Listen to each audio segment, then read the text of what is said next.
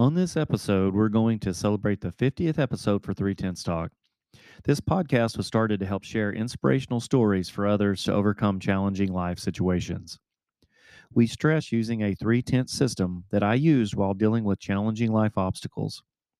These challenging life obstacles were parental abandonment, traumatic injuries, and death of a family member. The 310 system I used was your personal relationship with God, your support group, and self acceptance to help overcome these challenging life obstacles.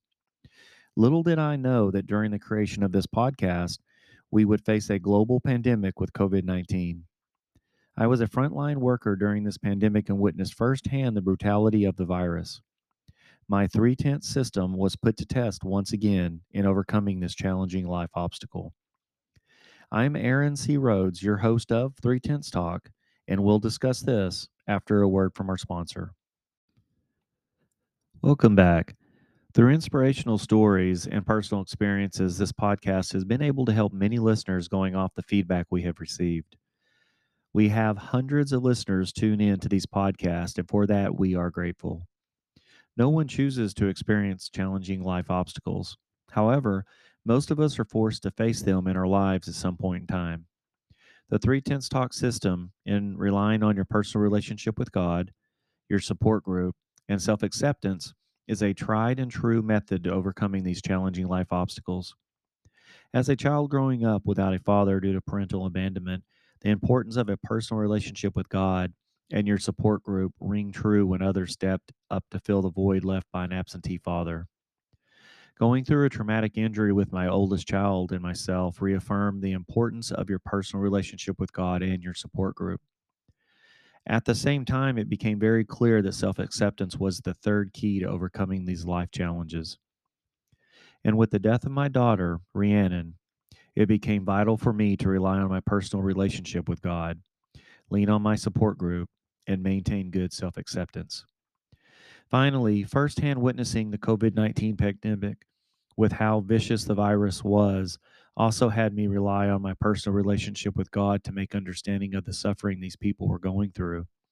My support group and utilizing my wife and coworkers when seeing death on historic levels, and self acceptance when trying to come to terms with the fact that no matter what we did as healthcare professionals, most of these patients were too sick to save.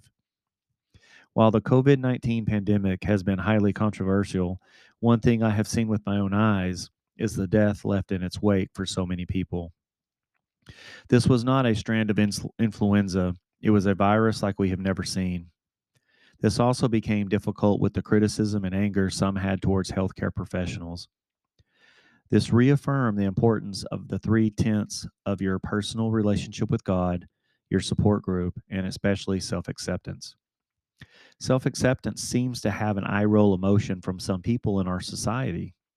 However, when criticism is being lobbed your way during a global pandemic just because you're a healthcare professional doing your job and trying to save lives, it can become easy to question yourself during these times. It's amazing how the other 2/10 of your personal relationship with God and your support group helps reaffirm the importance of self acceptance. Some of our most listened to episodes dealt with the COVID 19 pandemic, and for that we are grateful. Going forward, I want to stress the importance of being faithful servants to God to help strengthen our personal relationships with Him. There are many biblical verses that help assist in our study of being faithful servants to God.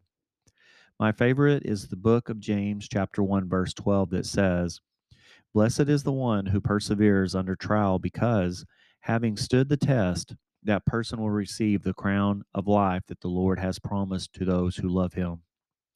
Let's all work on being faithful servants to God in our pursuit of our personal relationship with Him, strengthen our personal relationships, and never lose acceptance in our own selves.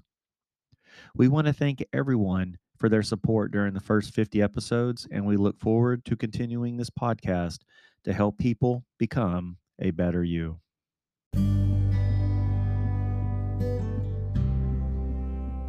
That will bring us to the end of this episode. I want to mention that if you are experiencing depression during any of these situations, it can be very overwhelming, and there is no shame in seeking medical help if you are feeling this way.